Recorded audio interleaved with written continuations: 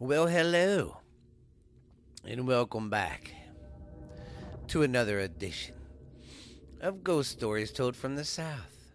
I am your host, Stephen LeBooth, and I got some skittish stories for you today. All right, man, how the hell is everybody doing? Just want to say sorry I'm late. I didn't do a live show last night or record or anything last night. We had some storms come in about 9 o'clock last night. And that's when I was going to start doing everything. But, yeah. Oh, well, but I'm here now. I want to say a thank you. I got the YouTube page caught up. I just got to put episode 95 and this episode up there. Going to start doing more videos and putting them on YouTube, too. So check that out. Thanks for the love there. And y'all can leave the bad comments, good comments. I don't care. I got tough skin. But anyways, just give me some reviews. Tell me what you think about the show wherever you're listening to it at.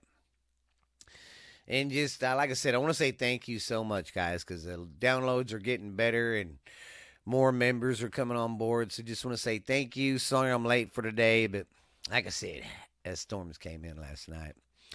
But everything's going good, going great. I hope your world's going all right, and I hope I can take you away from a little bit of reality for a while and escape. But yeah, guys, thank you very much. Like I said, we're being listened to from around the world, so thank you very much for that. I appreciate it. I'm going to start trying to look into doing some merch, too, so maybe some shirts or something. See if you guys would like that, but hey. But we got some good stories for you, like always. I guess we'll dig down to it. What do you say? Well, you know the routine. Get you a nice warm blankie. Cozy up by the fire. Get a little warm. Get you some hot cocoa. Or some cold coffee. Or hot tea. Or whatever you want to drink. And get ready for the stories, guys. All right, here's our first one. All right, our first story is Hoover Dam. People have speculated for decades that the Hoover Dam is part of a much larger prophecy that signals the end of the world. The conspirators involving everything from bodies trapped inside the dam itself to the coming out of the architects. All right, did you know? Built in 1935, the Hoover Dam was originally known as the Boulder Dam. Cities throughout Southern California, Arizona, and Nevada received significant amounts of hydraulic power and irrigation water from the dam. 112 people died during the construction of the dam, dozens more due to illness. If you happen to visit the Hoover Dam on May 8th, 2015, you'd notice something odd projected into the mammoth structure. A goat. Not just any goat, no. The goat was Heinz, the mascot of Colgain's football club. The white goat stretched over 420 square feet of the dam's surface. Why would a German football team's mascot be protected under the Hoover Dam? Allegedly, the reason is that a company tested a driverless truck near the dam. The agency the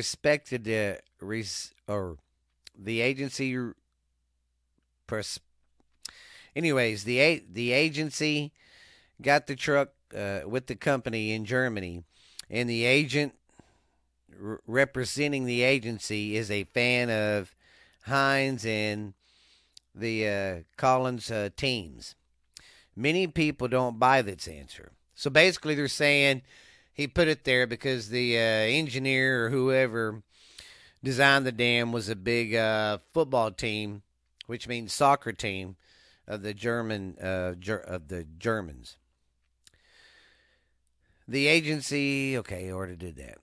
There is a long-standing theory that the Hoover Dam contains references to satanic rituals that biblical texts suggest dam deconstruction will be the beginning of the end of times. Could it be that harmless? Heinz the goat in a stand in for Bauman, the goat-headed idol of Satan of devil worshiping. That's crazy, though. I never knew there was a statue of a goat down there, and they're saying, well, because the goats, anytime they tie with the satanic rituals and stuff, they always tie the goat in there. And that's what some people think, that it's, I didn't know all that people think it's a place like that. Okay. Theories of the dam's hauntings are older than its satanic connections. Between 1931 and 1935, 112 people died during the construction. Legend has it that a few of these ghosts fell into the concrete while it was pouring and are now a part of the dam itself, trapped inside forever.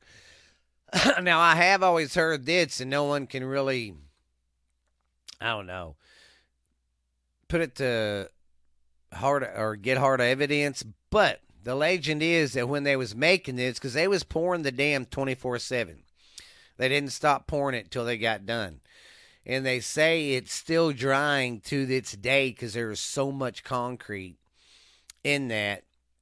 And they said they was pouring so fast and just continuously that accidentally some of the guys might have fell into the concrete while they was pouring it and just stayed there.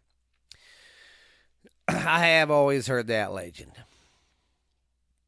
These souls are likely the ones responsible for the paranormal activity reported over the decades since the dam's completion.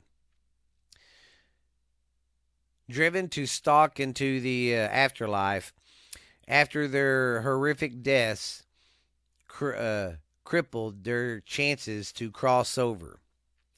Visitors to the Hoover Dam have often noticed temperature drops in hallways and lights flickering. They have heard the sound of water dripping, a foreboding sign of leaks and destruction, only to find everything is airtight and operating fine. That would be weird. You think you hear some, you think you hear, water dripping, and it's like, no, it's not dripping. Sorry, I had to turn that light on just a little more so I could read a little better for you guys. Okay. If the theory of workers drowned in cement is just an urban legend, there is still another much more significant chance of drowning involving the Hoover Dam. A townsfolk of St. Thomas, Nevada, noticed as the Hoover Dam began to rise, so did the waters of Lake Mead. Government officials told everyone that had to evacuate the city in 1935. So St. Thomas was one of these towns that they had to evacuate the town because when they built the dam, they told them that their town would be flooded. But, because when you dam something, it starts building up the water, So they had to leave. Yeah, they had to evacuate it. Okay, when construction of the Hoover Dam ended, the Lake Mead had settled the town, the town of St. Thomas was 60 feet underwater. Wow. No one ever verified to make sure that the entire town was evacuated. After more than 70 years, the water levels have receded from the drought. And here's another thing about Lake Mead right now. Well, for the past 5 years, I think, there's been a bad drought on that side, on the east coast over there. So they haven't been getting much rain. And if you look at the pictures from before the drought, the Lake Mead is full. But then when you look at the pictures now and from the past 3 years, especially, because they've got some more rain and it's came up. But it has been lower the past couple of years. But if you go back and look at the pictures, you can clearly see on the dam pictures, on any parts of the lake, where the lake used to be. So it's really dropped significantly. That's crazy. And no one went to check that town just to make sure everybody got out. So that's crazy. Now a ghost town is exposed because, the drought and the water receding. Parts of the town risen to the surface over the decades since its intentional flooding in 1945, 1963, and 2012 offered glimpses of the remainder of St. Thomas.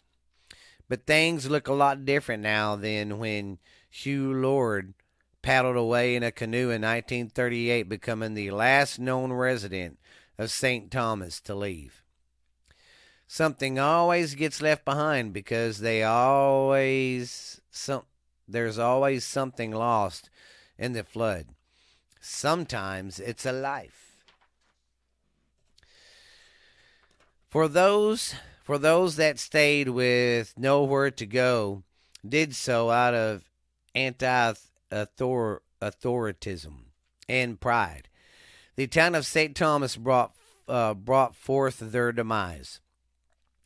Any entity left behind 60 feet deep under the surface of Lake Mead would have plenty of reason to haunt the Commandery Dam.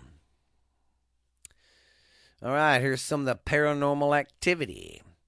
Workers at the dam have reported instances of tools going missing, equipment being tampered with, and malfunctions occurring at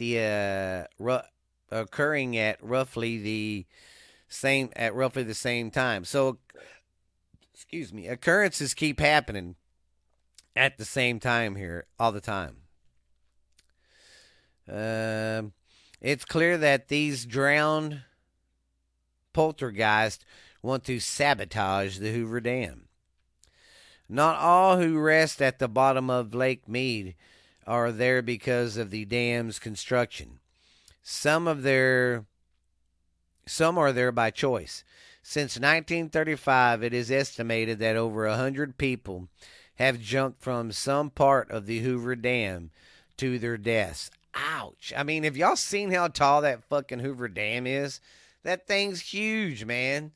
Man, I don't see how anybody... I couldn't have the balls to jump off that because I'm afraid of heights.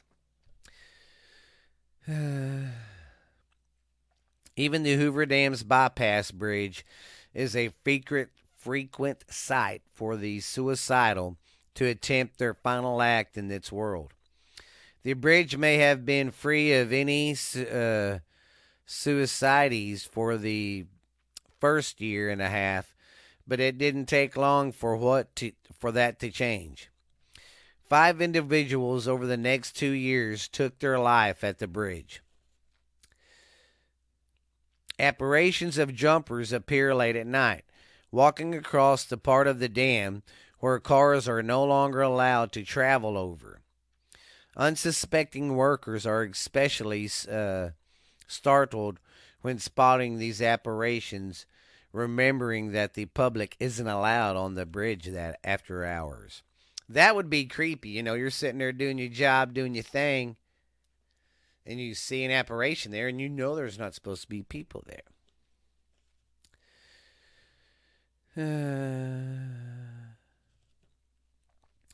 Those who have plunged into the depths of Lake Mead, the largest manufactured lake in the world, or into the carnivorous basin where the canyon meets the dam, are forever tied to the Hoover Dam.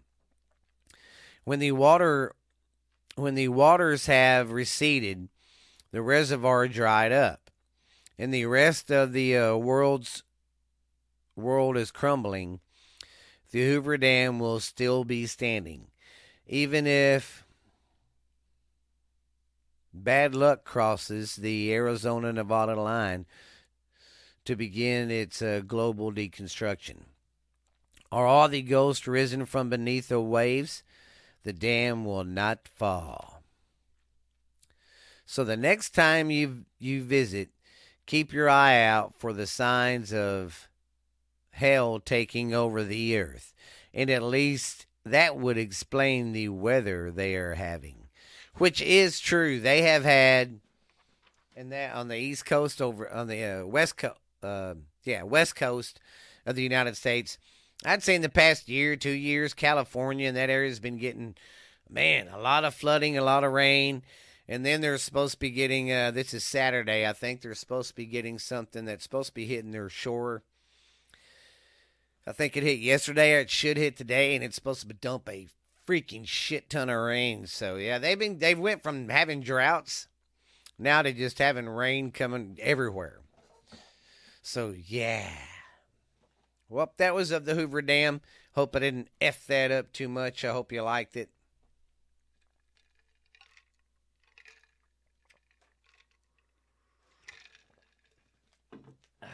Sorry, I was getting a little drink in my cold coffee. All right, let's get to the next one, boys and girls. All right, our next story is the Overland Hotel and Saloon, of course, in Nevada. Poche, Nevada, situated on the outskirts of the desert nothingness on the southern border of Nevada, where vultures and ravens skim the sky above, dilapidating buildings. Poche exists as a living ghost town.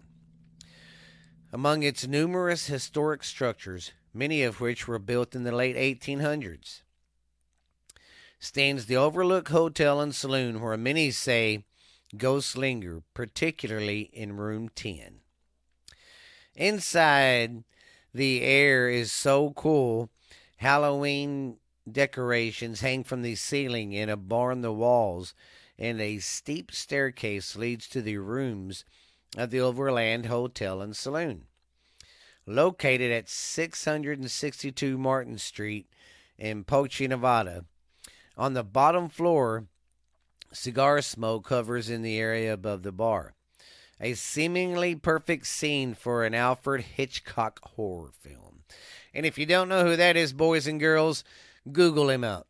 He is an old sci-fi, he's like one of the first like scary movie director dudes. He made a lot of good movies. Stephanie Hollingsausk of Panaco has been working as a maid and bartender at the Overland Hotel and Saloon for 6 years, and said she has had on many occasions experienced visits from the spirits. She said that when she first started working at the hotel, she never thought about it being haunted until she started hearing footsteps and voices, and she realized she was not alone. One time I was upstairs cleaning and went into room 8, and I opened the door. She said, I left to go get something and came back to find a ghost sitting there. That would flip me out. I would definitely crap me britches. That's the best way I can describe it. A mist in the shape of a body that started floating across the room.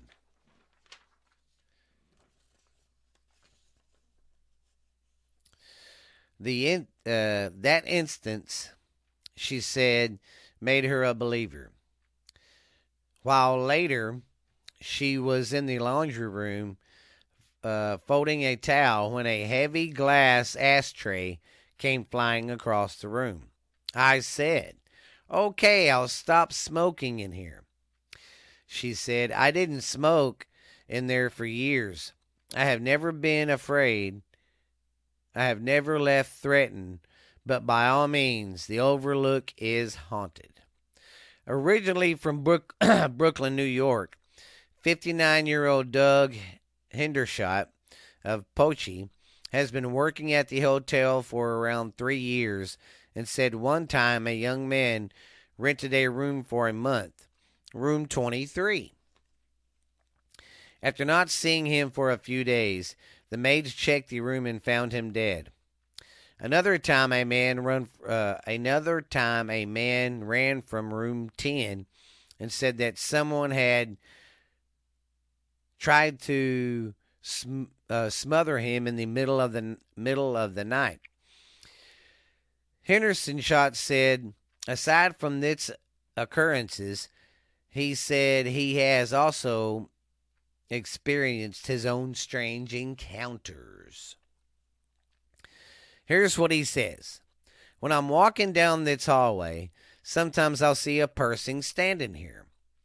He said, pointing to where one hallway intersects with many hallways. Then I'll walk back and look, and nobody will be there. Man, could y'all work at a haunted place? Let me know. I don't know. I could, but it just kind of depends on what they're doing, I guess. Despite the attention the hotel receives for its paranormal activity, residents of Poche says that that's not all that's haunted. Kathy Hyatt, who was born and raised in Poche, said that she believes that spirits wander the streets. My grandmother was playing at my dad's barber shop, and she looked up and waved at something. She said, "We looked to see what it was, and there was nothing there." She waved again. We said, were you waving? What are you waving at? What were you waving at? And she said, that man, him smoking. Perhaps the ghostly happenings of Poche stem from its wicked past. Poche was known as one of the most violent towns of the Wild West during its heyday. Between the years of 1875, some 10,000 miners pulled $100 million worth of silver from the hills, said Poche resident Jim Kelly, who hosts tours of the $1 Million Courthouse and works part-time at the Overland Hotel and Saloon. During this time, 72 people were murdered and buried in Boot Hill Cemetery before anyone died of natural causes. That's crazy. So basically, these people died from gun being shot. Kelly said one of them murdered was my great-grandfather, who got shot by Morgan Courtney. The big fire of 1871 started in a restaurant on Main Street and then spread to the hardware store where several kegs full of blasting powder set behind steel doors, which caused an explosion and killed 8 people, said the Poche Chamber of Commerce volunteer Leslie Dekvakis. Sorry if I screwed her last name up. By 1875, as with all mining boom towns, findings of a high-grade ore became slim, and miners packed up and left. The Overland Hotel Saloon was built years later in 1915 and then restored in 1953. Robbers came into the saloon. One of the men's pistol whipped the owner of the hotel and then shot him to death, Kelly said. The Overland Hotel is no stranger to ghost hauntings. The Travel Channel featured the hotel in an episode of Ghost Adventures, where camera crews spent a week in April filming. The Las Vegas Paranormal Task Force is expected to investigate the Overland Hotel. Oh, they did it already. So, yep, there you go. That's the Overland Hotel. I hope you liked it. That sounded pretty good. You know, I'm going to do something really quick.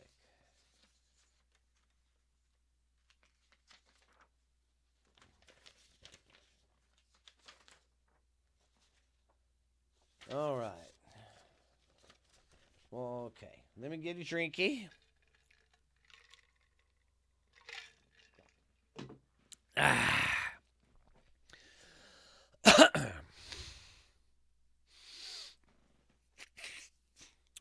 All right. Let's get on with the next story. All right. The next story is, like I said, about the Fairview Plantation. Isaac Franklin commissioned Fairview Plantation in the early 1830s. Isaac Franklin was a satanic slave trader. Fairview Plantation is haunted by the Fairview curse. Fairview Plantation is now a private residence. Because of the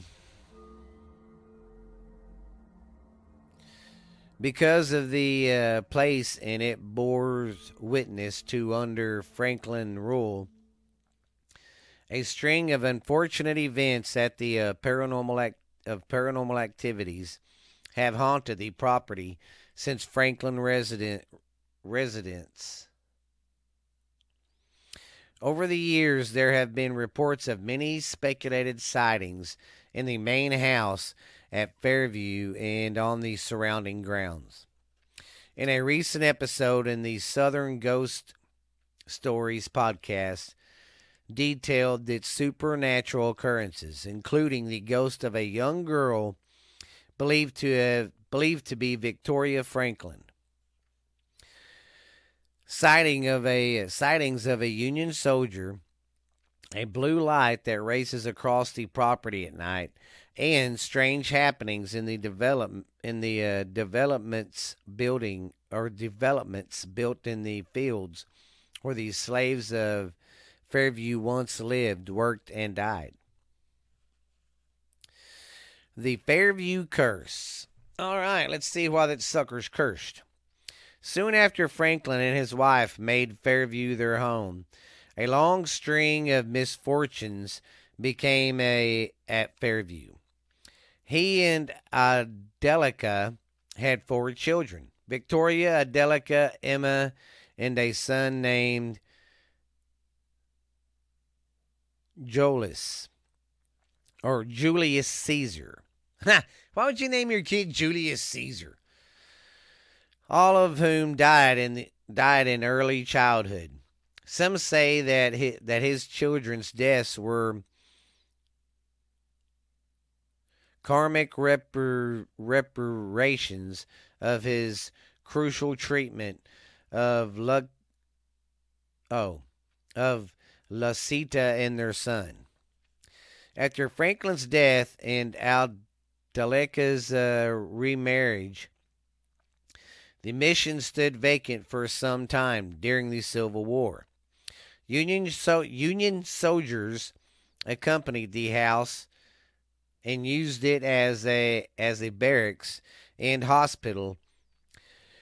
Many men died while being treated in the main house, and at least one soldier wrote his last will inside of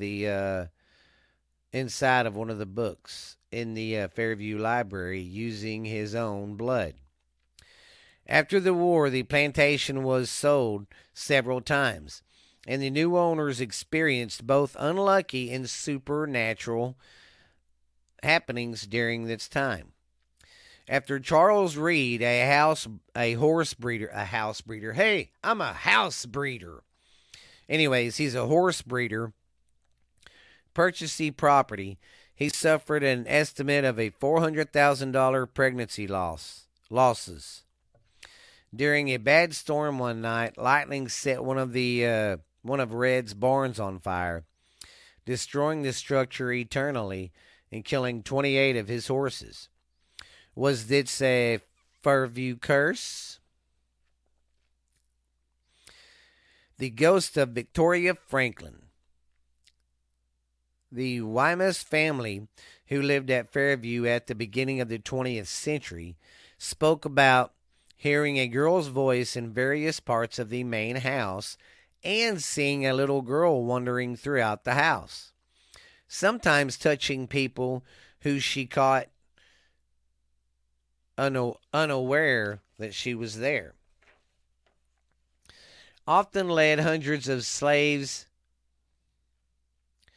shackled together in a coffle on a tortuous march horn Alexandria, Virginia, to Natchez, Missouri. These marches were bloody and vigorous. Were bloody and vicious. The fight of the enslaved were bruised and blistered, and the men were often beaten along the way. The women suffered a worse fate, as Franklin and his other men overseeing the marches would frequently and repeatedly rape them during the long journey. What the fuck, man? I just don't get people sometimes. I mean, anyways,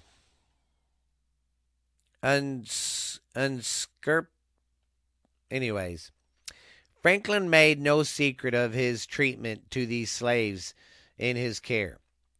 Edward E. Baptist discusses Franklin's misdeeds in Fancy Minds, the One-Eyed Man, examining Franklin's rape and commodification of this, that he trafficked Franklin's letter to his business partners and friends, make many mentions of the fancy maids he and others traded amongst themselves, each brutalizing the light-skinned women who were trapped as house servants. Franklin would later throw the bodies of enslaved people into the swamps surrounding Natchez. Franklin was cruel, brutal, and barbaric. The Franklin firm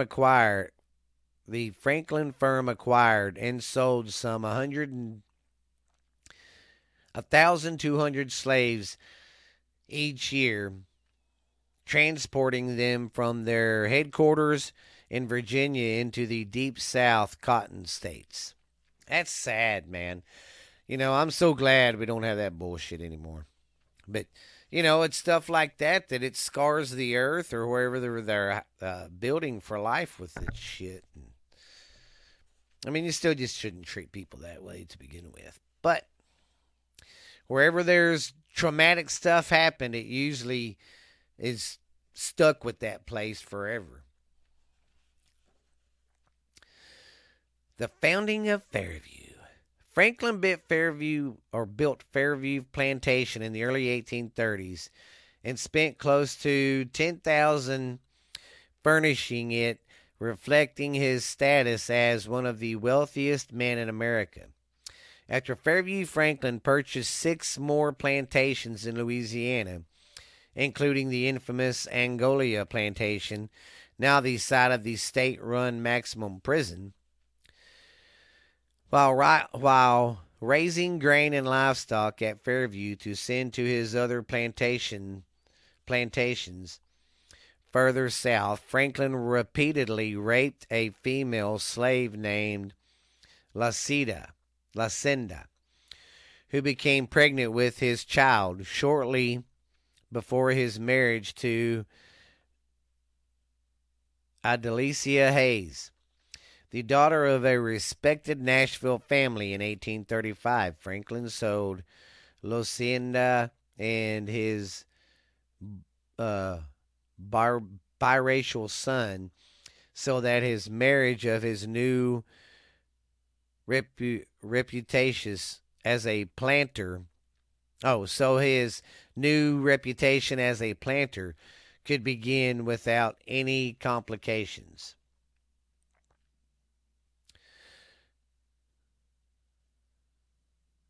Okay, so sounds like he made them go away to hide it. And that's what people would do back then. They'd rape these slaves or have an affairs with them and stuff and rape them and stuff and impregnate them. And then they didn't want no one to know because, you know, this is people are dumb.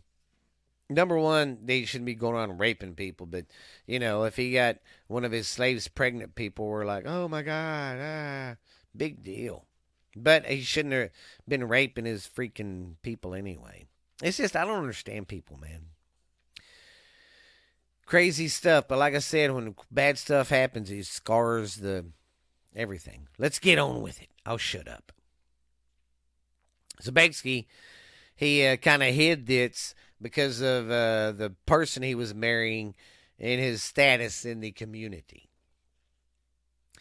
Today, the main house has been preserved as a private residence, but most of the surrounding buildings and land have been sold off and developed into luxurious subdivisions. A golf course and a private country club, apartment complexes, and shopping centers. Though the main house retains most of its pre-war splendor, the property that has been sold off and developed into neighborhoods and businesses has been retained as a private residence. The current owners do not seem interested in offering tours of this historic house. Visitors to the Gallatin area may still experience the supernatural presence of these souls that seem threatened to the site. Unable to move on from the terrors they no doubt experience there in life.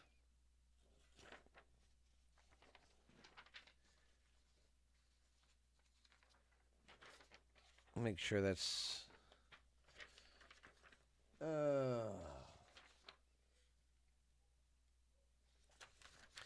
all right. Sorry, I had to get my notes lined up here. And then disappearing the what the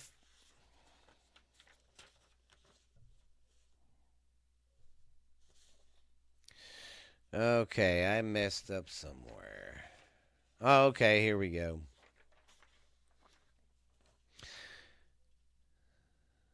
But I read this. Okay, I got my notes. Okay, guys, I didn't read all that's right. The ghost of. Okay, here's the story of the Union Soldier.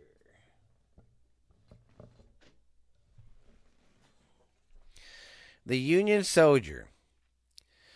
The Wymas family also recalled seeing a man in the uniform of the Union Army recently roaming about upstairs in the main house at night. He was once spotted waving down Mr. Wymas after his wife fell into the old ice house on the grounds. Mr. Wymas saw a soldier waving frantically at him from near the ice house. The ice houses back then, I believe that's where they kept the ice, for stuff. Where was I at? Ice house. When he went to investigate, he discovered his wife trapped and crying. Meanwhile, the soldier was nowhere to be found. That's pretty cool. I like to see ghosts doing that. That's pretty cool, too. So basically, this woman was stuck, and its ghost waved down her husband and was like, hey, come check this out. Your wife needs you. Now we're going to talk about the racing blue light.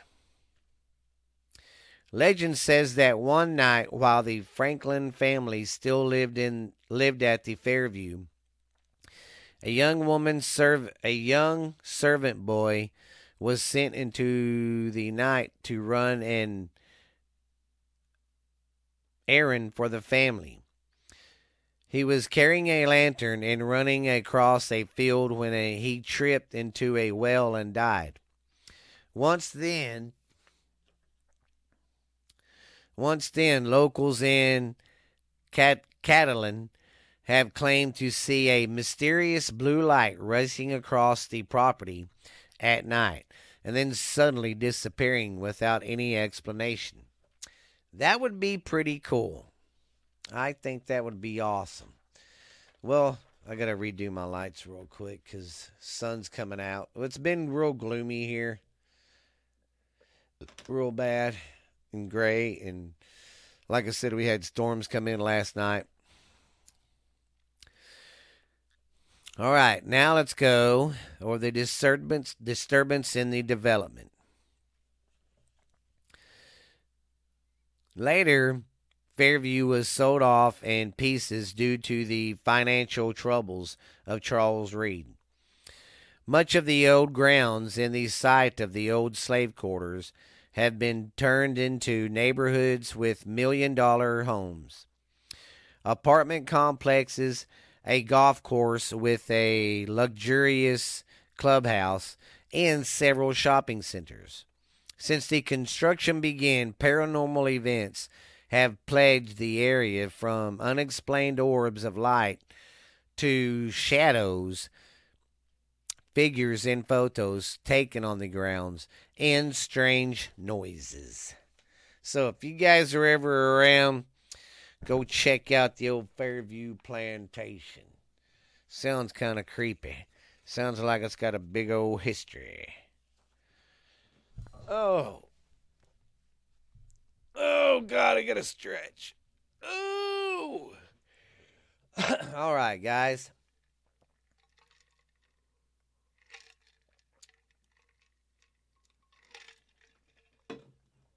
Sorry if I effed that last story up. Got my notes in the wrong place and, yeah, kind of effed that story up. But it's all right. All right, guys and girls, let's get on with the next one. All right, our next story is the Union Station Hotel. Did you know during World War II, thousands of troops departed the Union Station to be deployed overseas? The hotel is said to be haunted by the ghost of Abigail, which can be seen reenacting how she passed. Out of all the rooms in its 7-story hotel, there is one famously known for its unexplained paranormal activity. Room 711. A Nashville ghost story. If you are interested in Nashville's paranormal, then you have probably heard of the story of Abigail and her beloved soldier. As with any folk tale, there are some natural variations, but is one version that stuck with is actually the most tragic of all. During World War II, 20-year-old Abigail said goodbye to her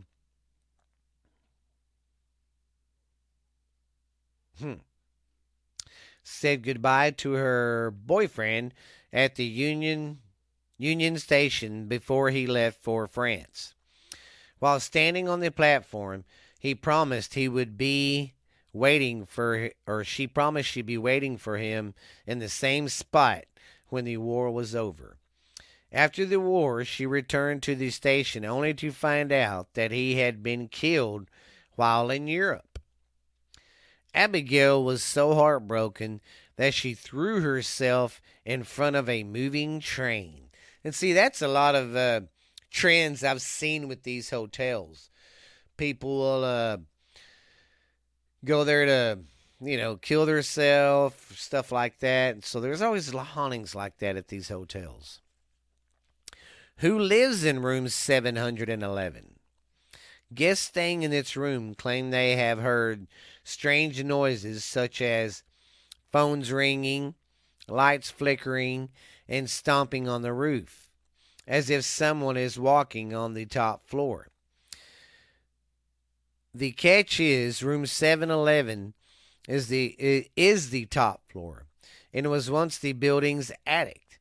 But when the hotel was being built, it was transformed into additional rooms. People also describe hearing what sounds like heavy furniture being dragged above the room, especially during the early hours of the morning.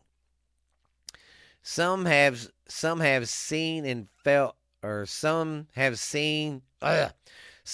even felt sudden unexplained drops of room's temperature, and feeling like they are not alone. Both common occurrences in a haunted location. It's hard to say who is haunting the specific room and why. Is it Abigail or someone else? See how bright that sun is now? Yeah, it's been cloudy all morning. So sorry if I'm sitting here and it's getting brighter all of a sudden. I could turn some of these other lights off.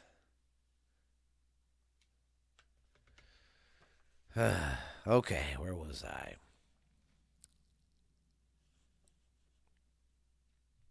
It's hard to say. There's plenty of unanswered questions. We know for sure that there is definitely something going on in this room that isn't likely and is likely explained by the century-old building's past. Here is a brief history. Nashville's Union Station was built in the 1900s as a Gothic-style train terminal. The structure was designed by Richard Montford and included an 8 railroads and streetcars to service passengers. The large station became incredibly significant during World War II, sending out thousands of soldiers during the conflict. At its time, over 16 trains stopped daily. By the 1960s, the station had declined significantly, with only six railroads making stops, slowly going into obsolescence. The terminal operated until 1979, and they remained vacant for 7 years. And see, a lot of times that's what happened a lot. A lot of these train stations were big back then because we didn't really have cars. People traveled a lot on the train, and they don't travel a lot on the trains now, so they started declining a lot. While it was abandoned, the destroyed building was managed by the local government, which was waiting for the perfect rehabilitation project to present. Eventually, the idea of turning it into a hotel was proposed, and the project was promptly approved, keeping the historical importance of its location in mind. The space was remodeled and turned into a hotel in 1986. It has since been renovated in several different occasions, the last one being in 2016. Today, this 4-star hotel displays massive crystal chandeliers, cozy fireplaces, and Italian marble floors, remnants of the past. But do not be fooled by the 20th century structure in the rooms and the building in the public areas, featuring plenty of beautiful modern furnishings. So if you're ever around that place, y'all go check that out for me. See what you think. Oh, last one, guys. I hope I didn't bore you too much today. Like I said, appreciate you guys for listening. Appreciate you guys out there on YouTube watching too. All right, our last story of the day is the Raymond Auditorium in Nashville.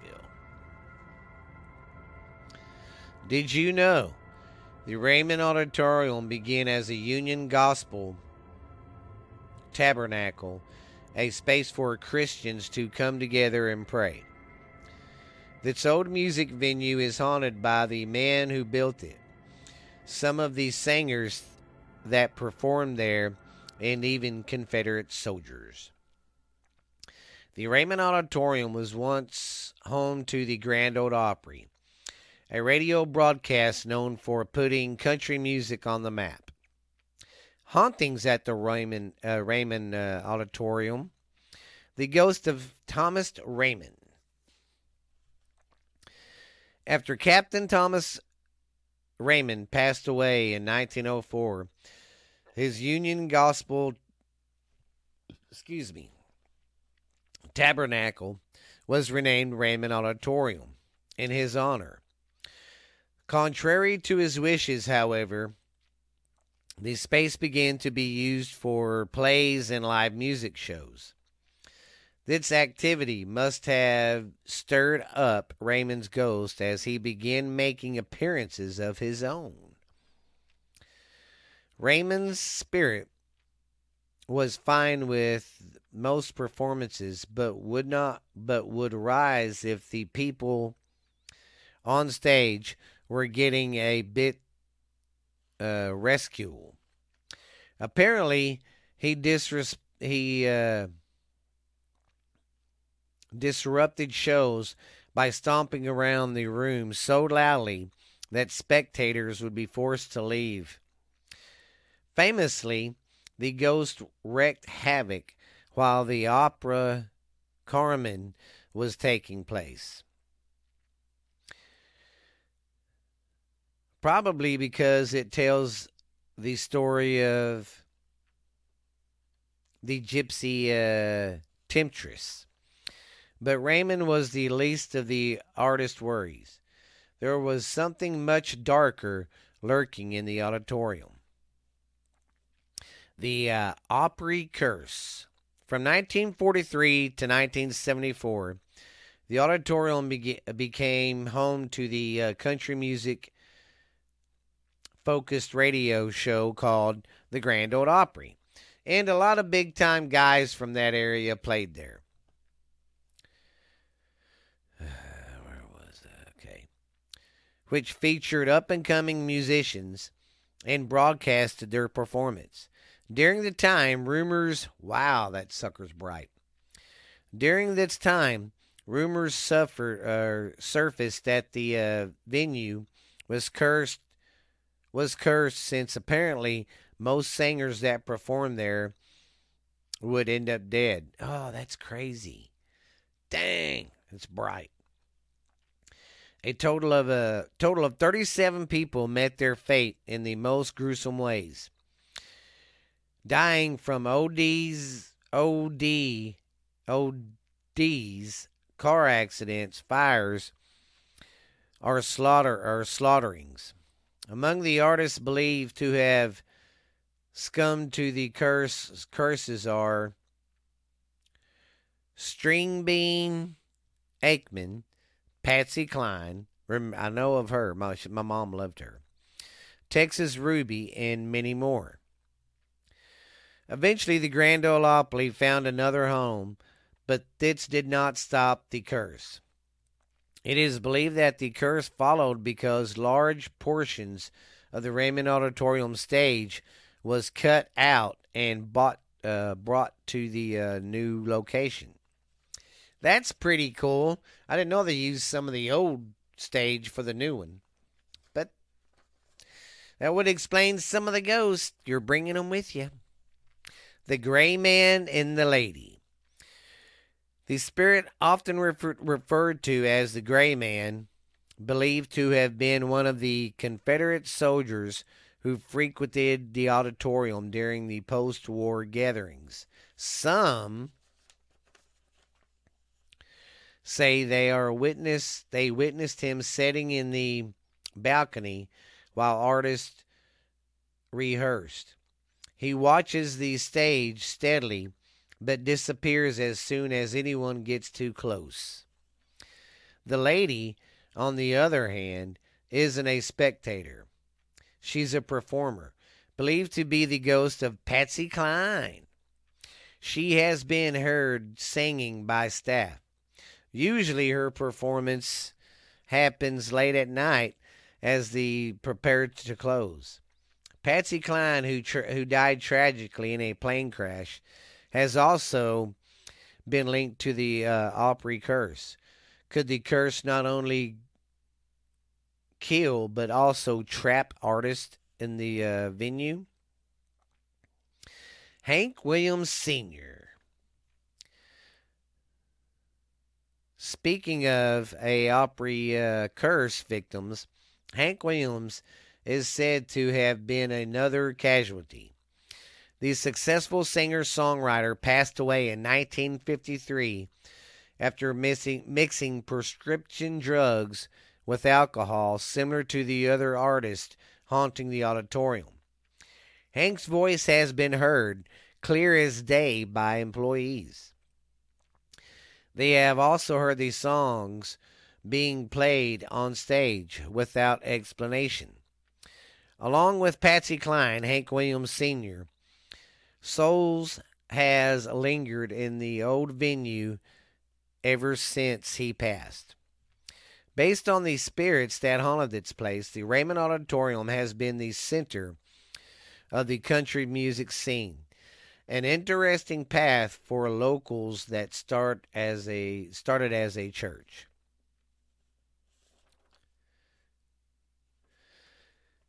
Here is a little bit more of the history. Thomas Raymond, who dreamed up and financed the auditorium, was a Cumberland riverboat captain. He started his career assisting his father, but prominently took over the business after his father passed away. Over time, his enterprise became incredibly successful with over 30 ships in his fleet and maritime-themed saloons in the city. In his bars, he made a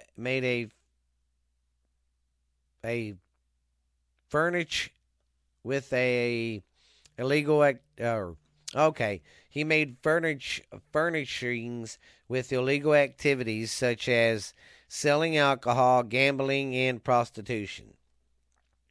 His unsavory behavior caught the attention of local renovant Sam Jones, who was immediately opposed to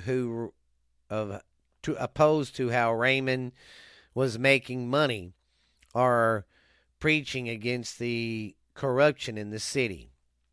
Raymond himself wanted to see what all this fuss was about. So he rounded up a few friends and headed over to the tent rival Jones was hosting. As if by fate, upon attending the ceremony, Raymond did a complete 180.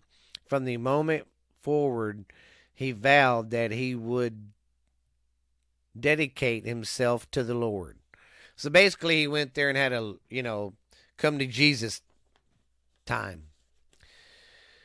As a part of his mission as a born-again Christian, Raymond decided to build a place for the religious to gather in the city, a structure he named the Union Gospel Tabernacle.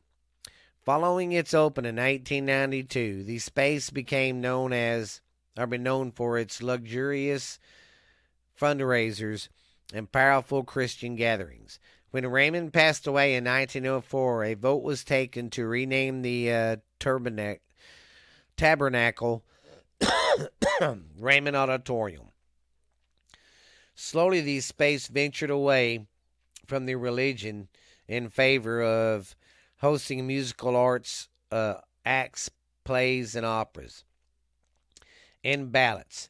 Soon, notables from the how Duntany to Charlie Captain had performed on that stage.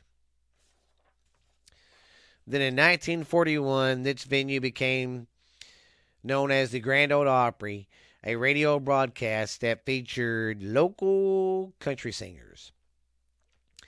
After the show moved in 1974, the Raymond Auditorium remained vacant, and it fell in disarray.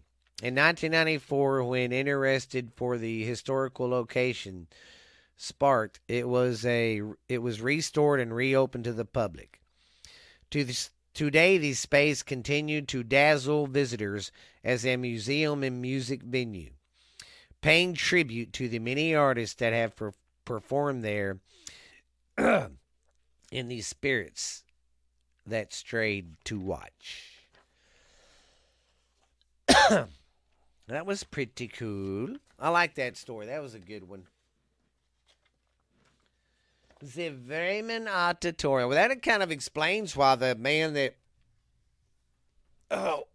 made the Raymond Auditorium haunts it, because what we gathered from the story is he made his money off of the shipping industry. Then he had saloons and stuff with gambling, alcohol, and prostitutes. Then he goes to this revival thing this guy's having, has a come to Jesus meeting, and he's really just builds this big tabernacle, and then when he passes away, it turns into this. So, kind of explains why he's why he's there, you know. And it's just crazy. I've always heard about some of the older country singers that have performed there, haunting there. I've always heard about Patsy Cline and Hank Williams Jr. or Hank Williams Sr. But I'm glad you guys liked the show. I hope you enjoyed it. Hope I didn't keep you too long today. Sorry I'm late, but I'm here, guys. But thank you for subscribing. Thank you for the downloads. I want to say thank you to everybody out there who listens. Send me some feedback, guys. Please, I would love it. I wouldn't mind. Give me some reviews. Tell me what you think. I know my reading sucks sometimes. My dyslexia kicks in and I turn into... But I try my best. But I like doing what I'm doing, guys. And maybe one day I can do this for a career, because I really like podcasting. I really like ghost stories. I like doing the research. But if you guys like the show, tell me. Don't forget to hit that subscribe button on the YouTube right now. Remember, you go over there. I got the episode 95 and this episode 96 are going to be videos. So go check me out there. See what you think. And yeah. So I hope you guys have a great weekend. It's a great weather to be telling some stories around the old campfire, guys. So keep it up. We'll see y'all later.